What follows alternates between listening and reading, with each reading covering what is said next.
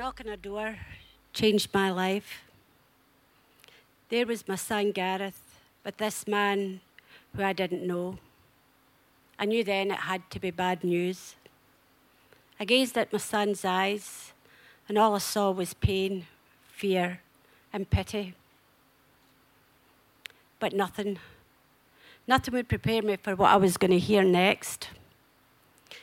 This man, a stranger, he said, "Mrs. Jamieson, we found the body of a young man. We believe that to be your son, Dean. He was identified by his tattoos." "Oh, God, no," I said. I could barely utter a word. "You're lying." I looked across at my son, just trying to get some hope that this was all a mistake. His head was bowed.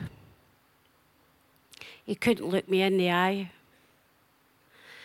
I heard myself screaming as I darted from one to the next. "You're lying." Blind panic took control, my heart beating wildly. I couldn't breathe. I was thrust into a dark tunnel, a never-ending tunnel. There was a void right where my heart was that reached down into my womb, where I once carried my child. No pain is greater. No pain is greater than ever losing a child, least of all the senseless slaying of him. I was never the same after that. My son, Dean, always said, "I'll never live past 30.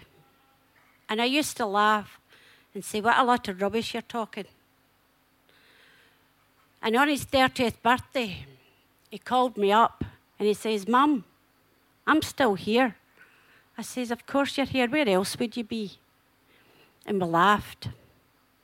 7 months down the line, he took that uneventful ride in a taxi. The pain was physical. You never make it. You think, life's just crazy. What am I going to do next? My son became public property. He was there for all the world to see. Sorry, I've kind of lost my train of thought. I was never the same after that. I inherited a passenger, a dark passenger.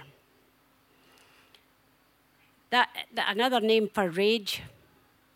I was so consumed with rage and anger that I couldn't function. I nearly drove my car into the front of my house.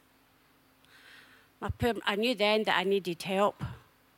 My poor mother looked on helplessly, unable to help her daughter who was falling apart. A stranger.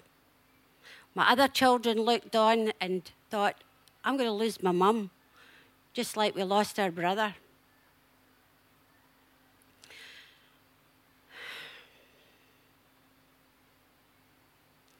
I lost to know what to do. Yes, you contemplate suicide. And then one day my daughter said, "What about us, Mum? Don't we matter? You had more than one child." Oh my God, I was so wrapped up in my own pain, I could not even understand what they were going through. And I thought, I needed to hear that. That was the day that I came to my senses.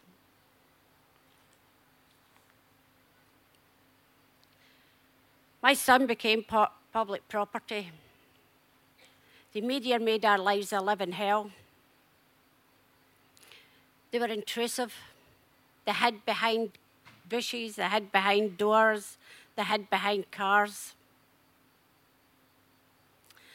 And on the day that I returned from identifying my son, this lady came up and thrust this grey, hairy thing in my face and said, "How's the family feeling today, Mrs. Jamieson?" And I said, how the fuck do you think we're feeling?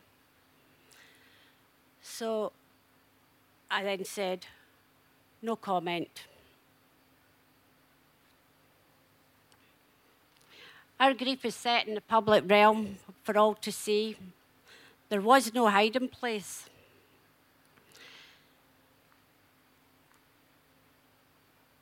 It was 5 years since my dark passenger left.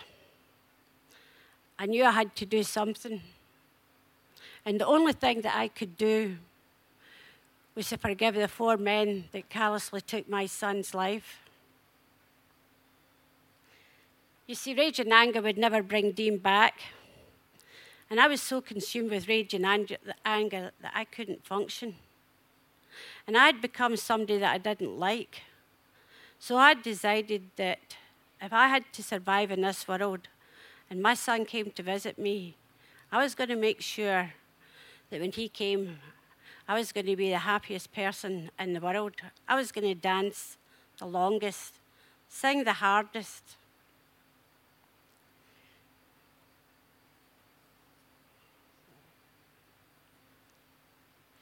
I think the hardest thing for us as a family is when we have the get-togethers. That's when all the family come and we spend time in the home and we all meet up. But there's an eerie feeling in the house. There's something missing. You see, Dean was the life and soul of the party. He was the one that would cause chaos. My daughter and him used to have a little ritual, and that ritual used to be, when they went out of the house, they would pot each other and say, last touch. This went on into adulthood. Why am I in Darwin, Australia? Well, the universe orchestrated that. I received a call one cold November morning. It would have been about 11 o'clock. I was in Boots the chemist. And this lady called and said, I believe you'd like to come and work in Aberdeen. I said, I believe you've got the wrong number. She said, I said, I've no intentions of moving from Aberdeen, least of all going to the other end of the world. She says, well, just give it another thought. Well, we got chatting, and the next thing that I knew, I was on that plane to Darwin. Now, you either love or you hate Darwin. And I love Darwin. I'm living that dream. Who else goes to work in a private plane? Going from one community to the next, working with such diversity and getting to know the various cultures and heritage. I am honoured and privileged to work with the Aboriginal people. I have made some wonderful friends and no doubt picked up a few enemies, the very nature of the job. Darwin is where I call home for now, but in the future I will return back to where my children and family are. You see, my son Dean helped to engineer this move.